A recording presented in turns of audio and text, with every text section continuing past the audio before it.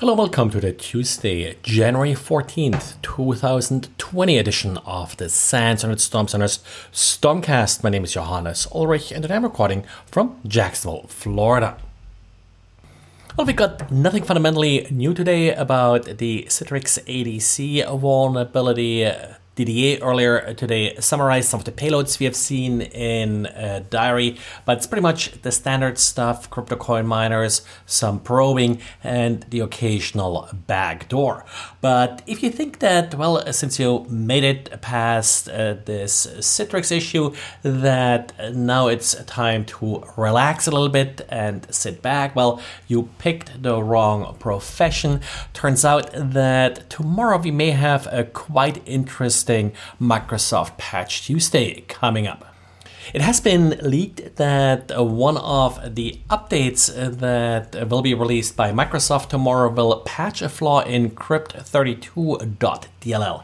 Now, this is the basic cryptography and certificate handling library in Microsoft's operating systems, also known as Crypto API, and does provide a number of critical functions, including validation of digital signatures. So what's assumed here is that due to this flaw, it's possible to essentially trick the Crypto API into accepting an invalid signature as valid. Brian Krebs summarized what he was able to learn about this vulnerability, and apparently this vulnerability was used in exploits targeting some government agencies who then reported the vulnerability to Microsoft. And due to this being already actively being exploited and being reported by these government agencies, Microsoft told them about this upcoming patch ahead of time and may also have provided them with a pre-release version, and apparently that's sort of where some of the secrecy around this pre-release failed. Now, what's not quite clear yet is what the possible impact will be of this vulnerability. So it could, for example, be used to create an invalid certificate and with that spoof websites more convincingly. Or it could be used to create signatures for code that makes it appear like it's, for example, valid code created by Microsoft.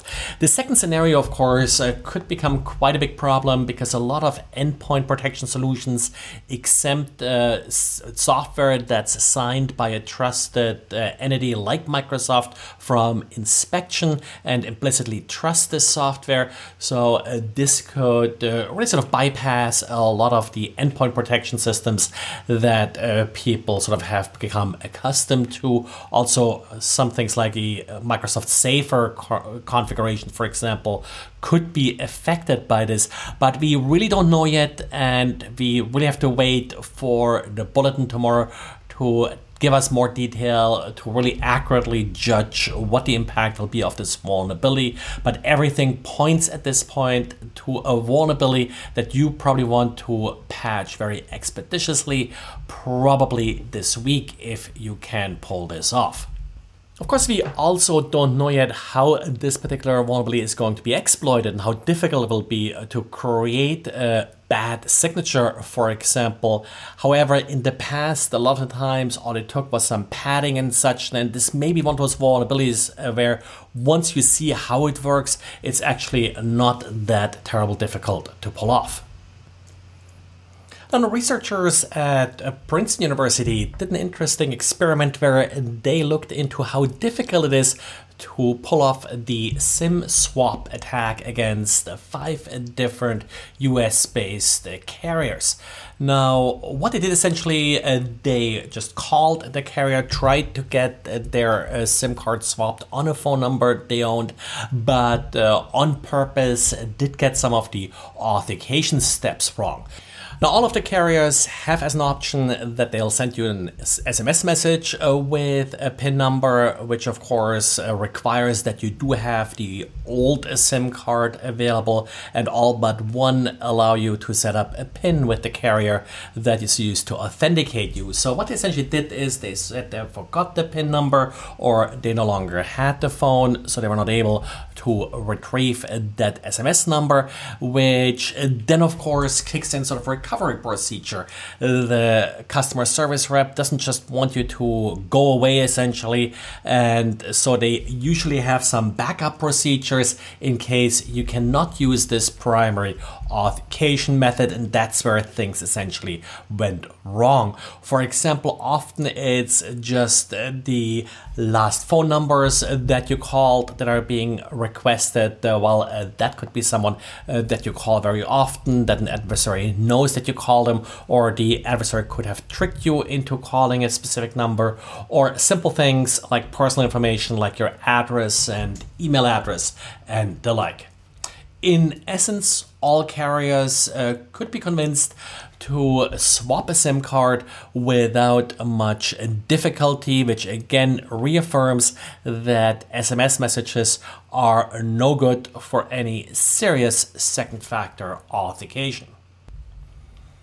And many times before I talked about NPM security and how well it's not really there where it should be, in particular when it comes to identifying, authenticating authors of various NPM packages and the entire process of publishing these NPM packages. And of course, there have been multiple instances of developers losing credentials and then others being able to publish packages in their name. Well, Google released a tool that will hopefully help with that. Google open sourced an internal tool that I have been using called Wombat Dressing Room. What it is essentially an NPM publication proxy, so it doesn't require that you change what you're doing at this point, but it allows you to authenticate, for example, using two-factor authentication, and this proxy essentially will sort of take care of it for you, so your automation tools will still work. Interesting approach, and I've had not a chance, of course, to play with this tool yet, but if you're heavily using NPM, you probably should take a look at this tool.